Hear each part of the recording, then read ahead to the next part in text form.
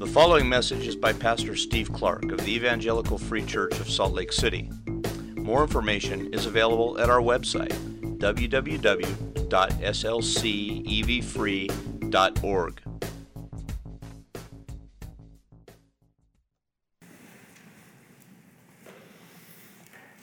Father, we thank you for your kindness to draw us here today and give us a chance to sit before you as you teach us your word. And I pray that what you would bring from this is what we just sang about there, that you would be our vision. You would be what fills the windshield, what controls our sight, what's always before us. You. I can say those words, we can kind of give affirmation to them in our minds, but that's a supernatural work that you must accomplish, and so that's why we pray and ask you to do it. Will you make yourself our vision? And particularly, Lord, as we think about the subject here in this passage this morning, will you make yourself our vision as we face life here in a world that is difficult, that in fact is a battlefield, as we face an enemy. We talk about this enemy today, Lord, but we want you to be our vision. We don't want to focus on the enemy, we want to focus on you. And so control this time this morning and make it helpful to us, make it useful to the growth of your church, and bring out of it you as our vision. That's our prayer. Please do that this morning for our good and for your glory. Thank you, Lord. Amen.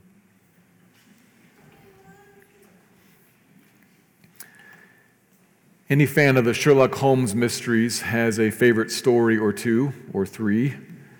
I read them all growing up, and I've seen lots of different renditions of Sherlock Holmes in film and TV series and whatnot. You probably have two. The entire enterprise, it's big. Holmes and Dr. Watson there at 221B Baker Street, but really kind of touching on London and England and all of the rest of the world, the continent, even reaching into Asia. I loved all of that growing up, especially once I realized that a good bit of it was interconnected. The stories are written, if you know them, the stories are written as if they each are one-offs. Holmes and Watson are just kind of living life there in their apartment, his apartment, and a knock at the door, and a mystery. And then a little bit later, another mystery, and sometime after that, another one. They're all kind of one-offs. But in time, Holmes discovers that there is something, someone behind all these separate evils. Someone has a plan, a very subtle one, very quiet. It's hard to notice it at first. It's a very patient plan. But suddenly then, at that point, you realize that the game moves up a level as Holmes and all the readers then try to figure out what's going on. Behind what's going on. That makes Sherlock Holmes really interesting to me. And other series that work similarly. If you've seen Longmire on Netflix, you've seen the same sort of thing at work. That kind of thing really resonates with us. The story behind the story. We realize then I got to see the small part in light of the whole, and I got to understand the whole if I'm going to understand the small. That really resonates with us, perhaps because that's really how real life really works. There is something going on behind what's going on. That little thing in your life and that little thing in your life are part of something about your life. I am not talking about any conspiracy theories.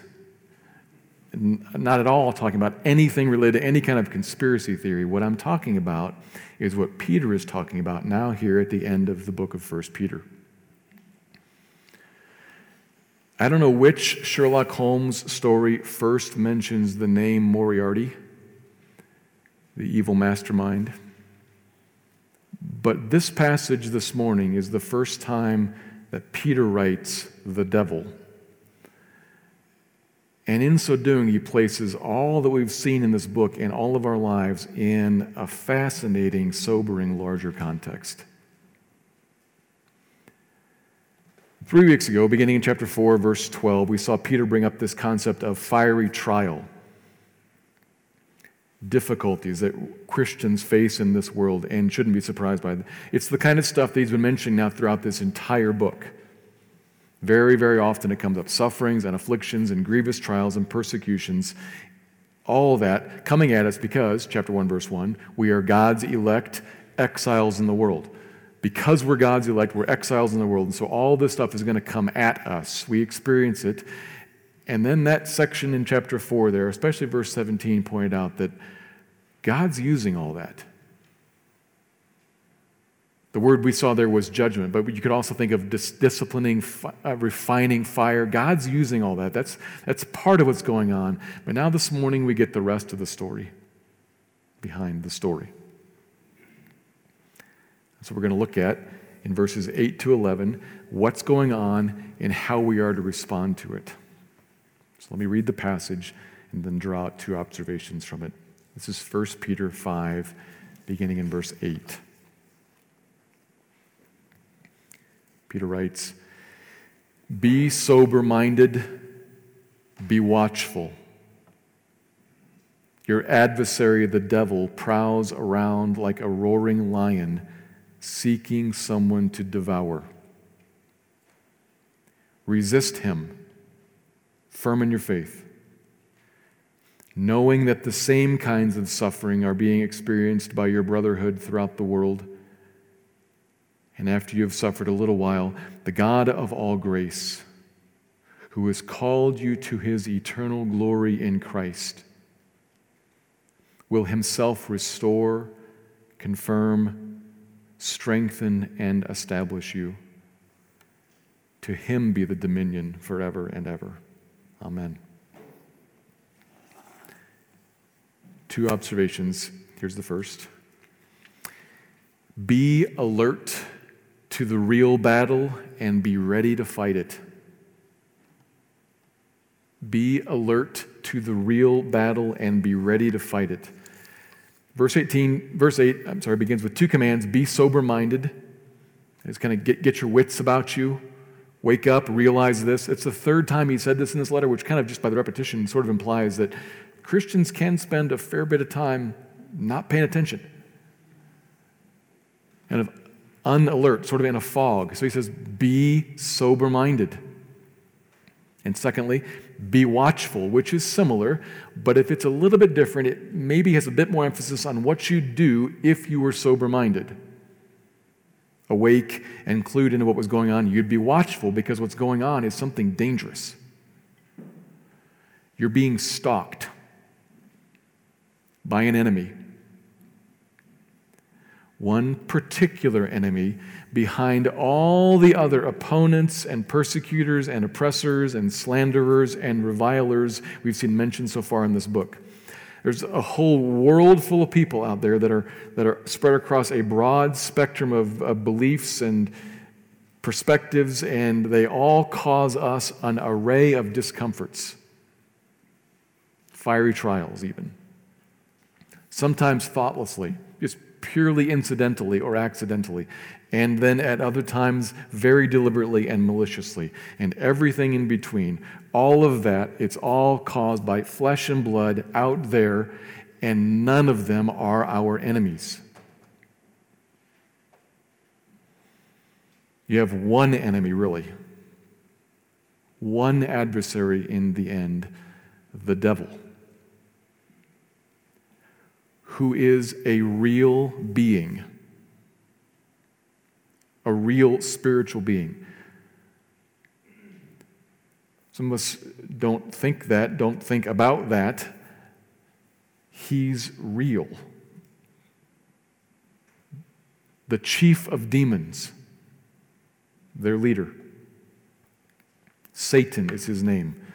The liar, whose native language is deceit, and who is engaged constantly every moment of every day since he proudly rebelled against the one true God and was condemned. Ever since that moment, constantly, he is at work to destroy God's good work and denigrate God's good name and character in any way that he possibly can, 24/7, 365. That's his deal. And in this case, that means you. You are his focus. Every single one of you, me included. We are part of God's good work. We carry God's good name. You're right in the middle of the bullseye. He prowls around like a roaring lion, seeking someone to devour. The imagery is obvious. That's a fierce beast of prey on the hunt, playing for keeps. Wake up. He's hunting you. Looking for someone to devour in a spiritual sense. The devil wants to attack people, tear them apart, and bring them to spiritual death, to destroy us spiritually. That's what's going on behind all of what's going on in your life. In all the different trials and tribulations and difficult circumstances that we face, this is the true nature of the threat being leveled against us by our true adversary. The enemy is plotting, very patiently waiting and watching so as to then mount an assault on your soul to kill you spiritually. That is, to get you to say, to think, to believe, to maybe even to say out loud, but to embrace, enough. This God doesn't work for me. This Christian message, this Christian idea is not sufficient. It doesn't work anymore. His ways don't help me. And so as to get you then to turn away from dependence on God and to go off your own way, that's what he wants in you right now. And he'll use any opportunity that he can to attack you in that way. He may exploit the good gifts that God gives you. God gives good gifts, and he may exploit them to try to lure us into complacency and forgetfulness and lead us there to kind of wander away from God. He'll do that. But more often, because of his nature, he is evil and malicious and destructive, a liar and a murderer. The tool he most instinctively reaches for is pain. That's what he grabs first. That's what resonates with him most. He'll seek something that's evil and malicious and destructive, and he'll come at you in a way that makes you see pain and feel tribulation and sorrow and loss, or to fear coming pain and tribulation and sorrow and loss. He uses affliction, and that works so well against us because we are people who love comfort and ease. Which, by the way, is not a complete insult, because we're made for rest. We're made to rest in ease and comfort, but we want it now, here, always. And so any threat to that really resonates with us. And he can pull on that. He can use that to draw us to satisfy our passions and pursue pleasures and pursue ease apart from God in unrighteousness, in sin. And it feels so good, and it brings about an end of temptation we do. Well, of course it does. You realize this is one of the common lies that we kind of repeatedly fall victim to. I fight, I feel the pressure, I feel the temptation, and I give into it, convinced that now it's okay and good and right. No.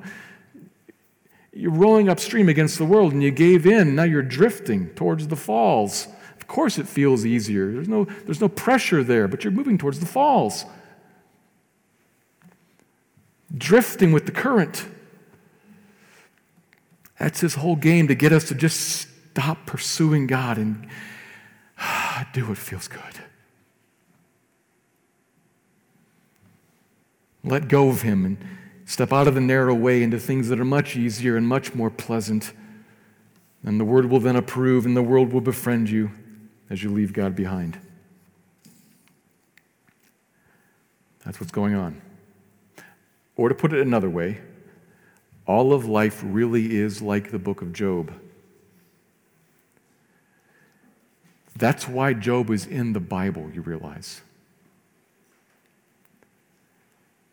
Because it's every believer's life. People throw things at us. Stuff happens. Sometimes it's stirred up by Satan. Sometimes not. He's a master opportunist. He'll capitalize on things that happen. We live around people who are themselves sinners. We live in a fallen world, and things happen. Some of it is directly provoked by him, but not all of it. Sometimes he just uses stuff. Things happen, and accidents happen, and health problems happen, and economic downturns happen, and Satan uses all of that, meaning it all for evil, for God's defamation and for our destruction, and God means it for good, for his honor and for our refinement, our sanctification. It's just like the book of Job. That's where we are. This perspective that I'm talking about here, that Peter is talking about here, is very important and helpful for us to get clear on. Because we tend to focus on the here and now. And we tend to think that the attack against us that threatens the here and now is the attack. What I mean is, something happens and my job is threatened, my health is threatened, my relationships, my possessions, or those of my loved ones. I feel that attack, I look at it, I sense the danger, and I fear or fight for my job and my health and my possessions and my loved ones, my relationships. And then feel a sense of angst or unsettledness or foreboding if that struggle is not going well or if I lose, and maybe a sense of contentment if it feels okay. And I never realize that's just the context for the real fight. If I'm fighting up here, if I'm fighting for job and for health, and I think that's the struggle, then that's what I'm focused on, that's what I'm praying for. And I wonder, when I still die, why did God abandon me? You see, that's a problem that comes from this level only. When I lose my job and I lose my house, why did God not come through for me? That's not the fight. That's the context for the fight. We have to realize this. You look at the book of Job, God and Satan both know Job's health, Job's kids, Job's welfare, that's not the deal. We're talking about something else beneath that. Where does Job stand with you, God? They both think that. Job does not. This is our problem. We need to see the real battle behind the battle, that none of these things that we're fighting over are ultimate. There's something else that's more important behind that. They are the context for the real fight. The real threat is the threat to your firm faith in Christ. That's what matters. That is what is of greater worth than gold. Peter already told us that. You got to come to see life like this, or you'll be forever fighting the wrong battles against the wrong enemies, flesh and blood battles, political, economic battles, health battles. I'm not saying we don't engage in those things. I'm saying we realize what's going on behind those things and give our focus to where it should be. The great irony is that when you do that, that's actually the recipe to peace.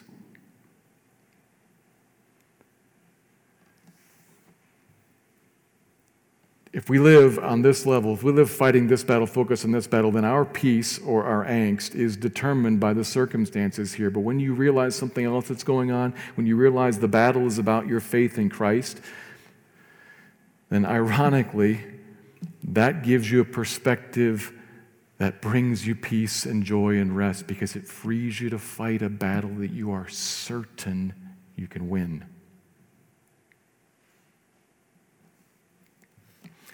regardless of what the enemy does.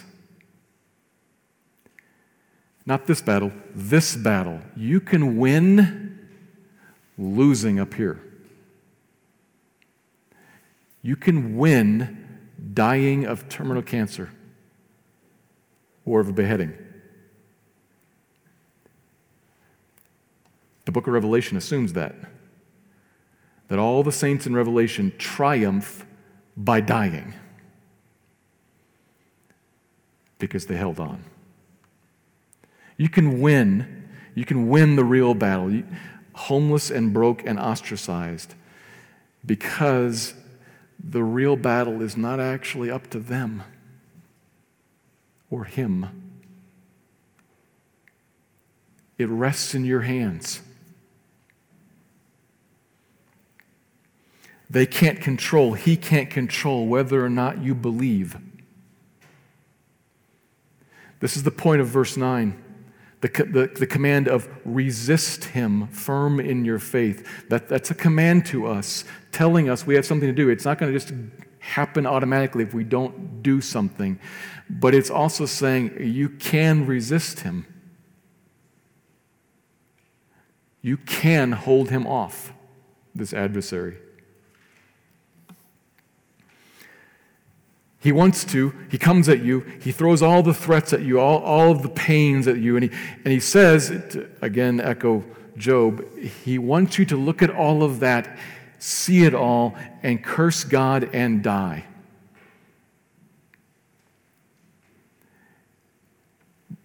But what's in your hands, Christian, that he cannot make happen, what's in your hands is, verse 9, resist him firm in your faith. There's a part of you, Christian, that is drawn to what he throws at you, what he threatens you with. There's a part of you that is enticed by that. But the verse 9 command says, but here's how you respond. Firm in your faith, you say no. Now, the next point is going to be about how do you say no? What do you do? So I haven't said everything I'm going to say about that. I've got more to say in the second point. But it's worth hovering over this here for a second. I think, at least for me, check it for yourself. When I work through 8 and 9, I work through 8, and there's a sense of dread, of serious danger here. And then I come to 9 and I say, wait a minute. We really are dealing with, I can win. You, Christian, you can win. You have a terrible adversary. But greater is the one who is in you than the one who is in the world. You actually can win this battle if you will fight. Resist him, firm in the faith. If you will resist, firm in your faith, which tells us there's a body of faith, there's a body of Christian truth that has to be firmly held on to, trusted in. And that's in your hands, not his. He cannot make you let go of that. He cannot make you not believe that. He can invite you and lure you and tempt you. But you can resist him. You can resist him, so fight. The problem with Christians is A, we don't notice the battle, or B, we don't fight. That's the two commands here. Notice the battle, fight. Fight how? Firm in your faith, by holding on to my faith. So, do you notice the battle beneath all the other battles? And will you fight it? Okay, here's how. Second point then. Firm faith is fed by setting our minds on God's promises of grace. Firm faith is fed by setting our minds on God's promises of grace. So verse 9 has this command to resist the devil's attack, firm in your faith. But the sentence doesn't end right there. If it did, we'd still have something there, but all we'd have is, I'm supposed to, I guess, keep believing firmly. Yes, that would be something, but he gives us more help. He kind of tells us a little bit more about what it is we are to be firmly believing. There's some things we are to set our minds upon. Our eyes will certainly see a world that's full of all kinds of trouble.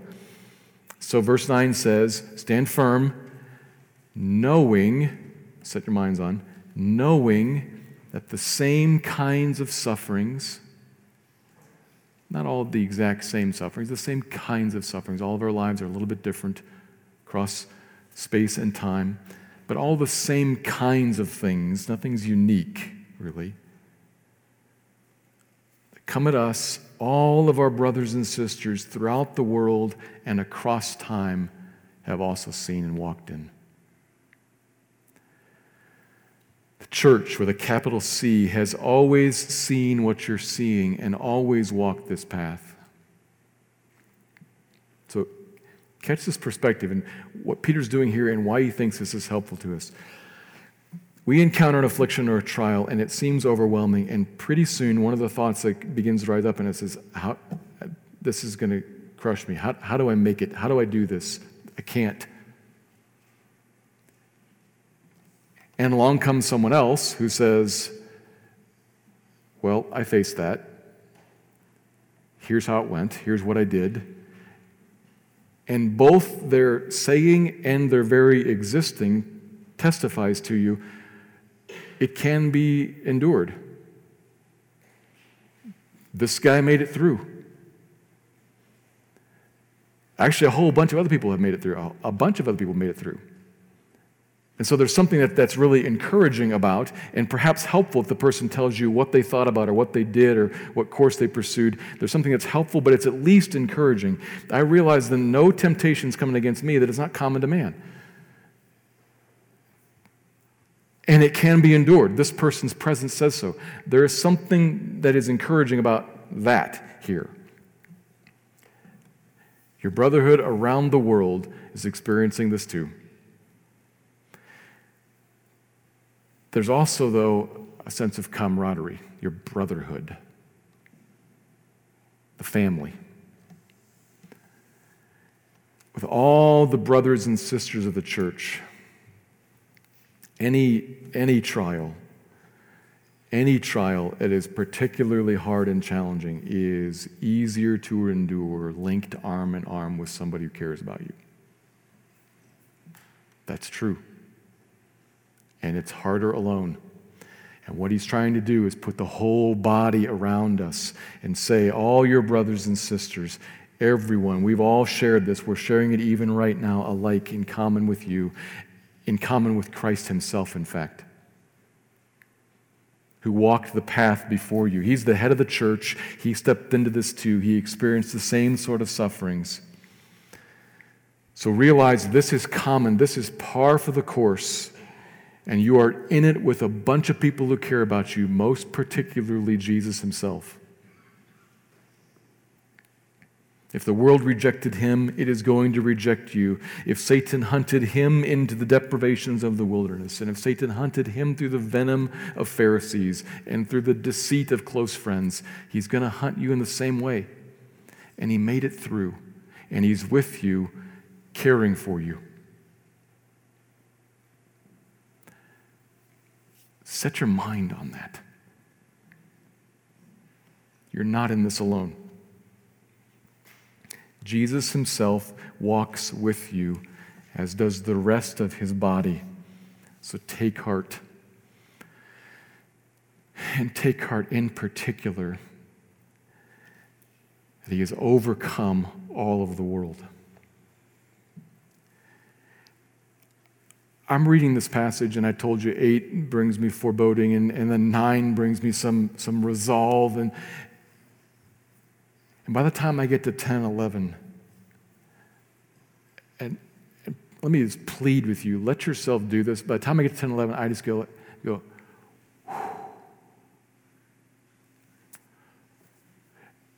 and what I'm picturing in my mind is like the curtains just part.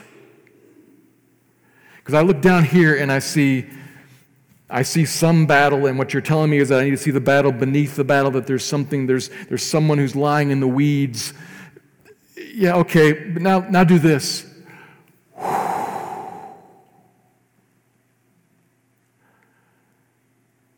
And neither this nor this is material anymore. Let yourself go there. 10 and 11. The same sorts of sufferings are common to us, is common to all Christians. We're in this together, yep. And after you have suffered a little while, that's some pretty vague timing, isn't it? A little while. How long is that? God knows. And God decides. Maybe like Job, it's an intense attack for some years. Maybe it's low grade for all of your life, probably both. But there is an end to it. We're looking here, and realize there's an end to it. When God deems it to be over, and God has some promises about that end. The God of all grace.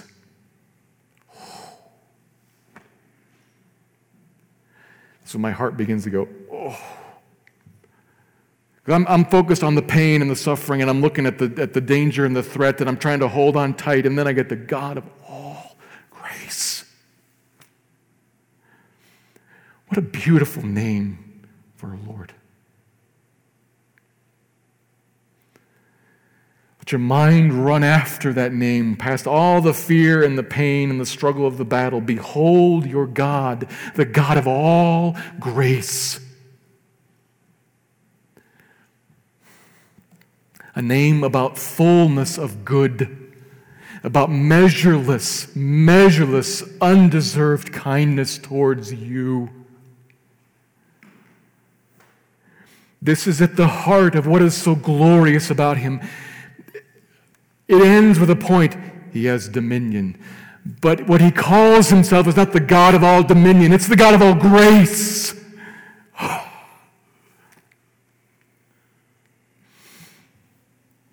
This is so much who he is. It's so much at his core that he sees fit right here to make himself known as the God of all grace.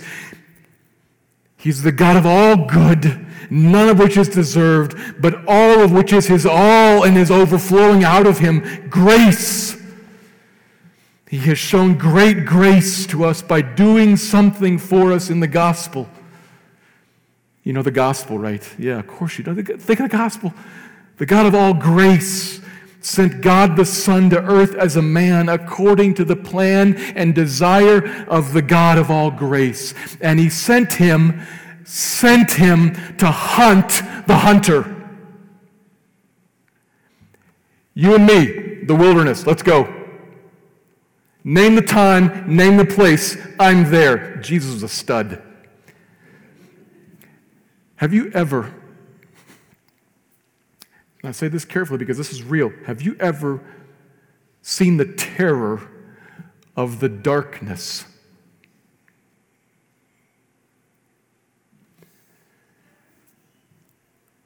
Sometimes I think I have seen some of that when I have been in the dark and have been afraid to look in that corner, to look over there. And I have felt, and there is a foreboding that is not little child afraid of the dark, is adult man afraid of the dark. Because there's something there. And Jesus said, let's go. That's why I'm here, to talk to you. For you. Jesus went into the wilderness to hunt the hunter. Come at me. Attack. Go ahead. See my firm faith. Come on. Use the afflictions of the world. Use the temptations of glory and power that are being deprived of me. Come at me.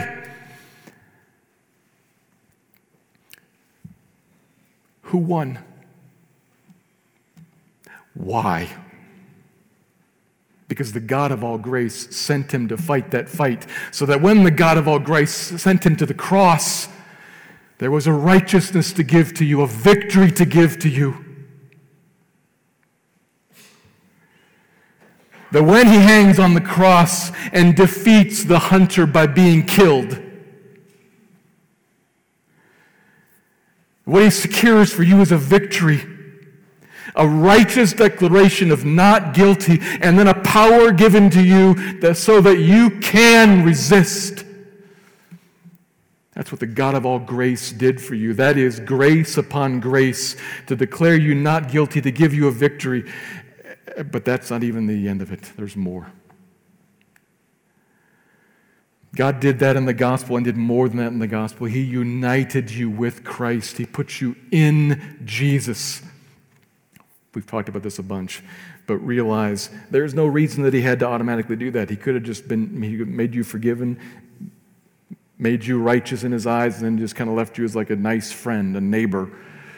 But no, he joined you into himself, put you in Christ. And that means something.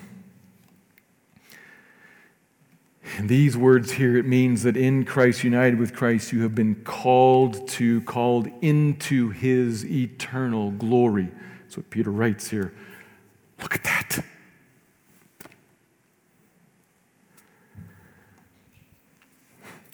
That's not just another way of saying heaven. Called you into heaven.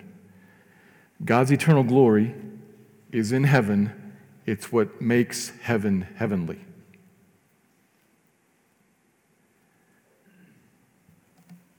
It's what makes the new heaven and the new earth a place you want to live, really.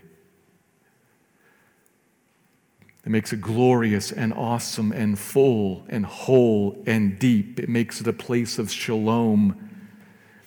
Why? Because God's majestic beauty, what is most majestic and most beautiful about him is grace. It fills the whole realm. God called you in Christ to that. Put you to live in that like a sponge in a sink. It's surrounded by the water. It's full of the water. The sponge never becomes the water. We never become divine. We remain forever creatures who live in, who soak in the glorious grace of God and are filled with it. We live in a realm where all we know is the glory of God's grace, and that's what fills us fully as creatures forever. All that we'll ever know is the kindness and the goodness of God, all because the God of all grace called us to that in Christ. We have a little part of that now. You have the Spirit as a down payment filling you now, just a little bit, and it's good. But what's coming is fullness. God promises that's coming. And when it does, this is what else we'll experience. The verse continues. He himself will restore all that's been broken around us.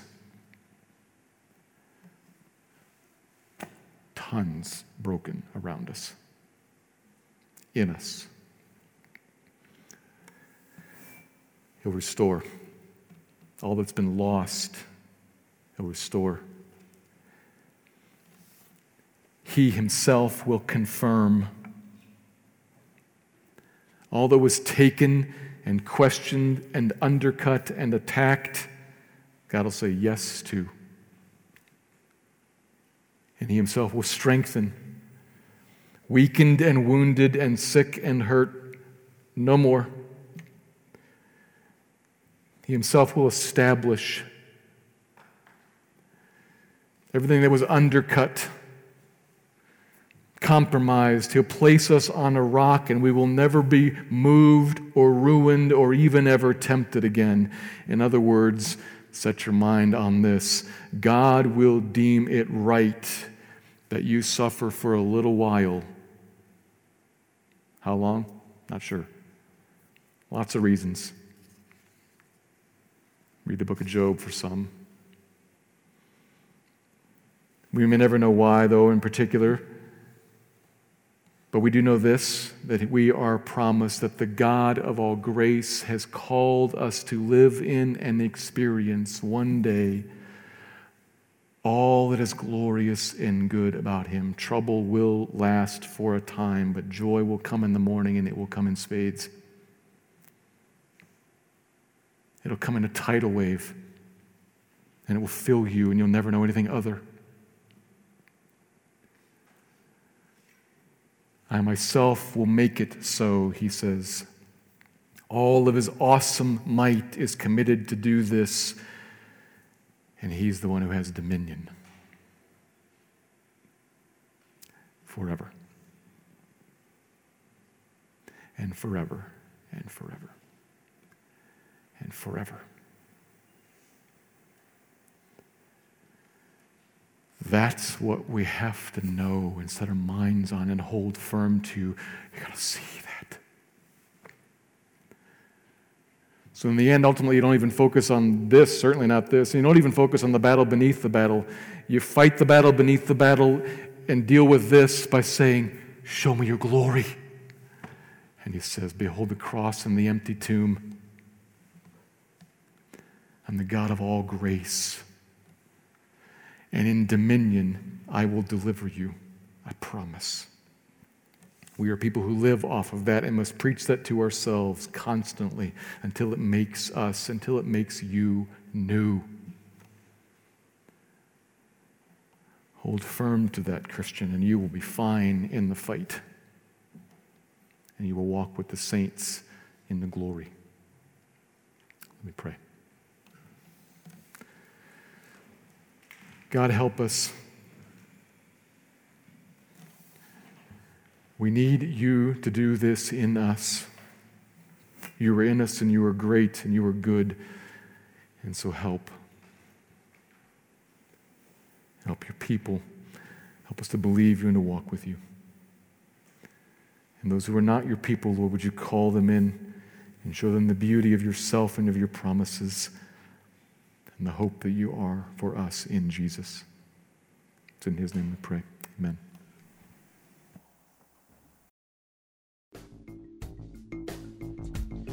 Thank you for listening to this message by Pastor Steve Clark of the Evangelical Free Church of Salt Lake City in Salt Lake City, Utah.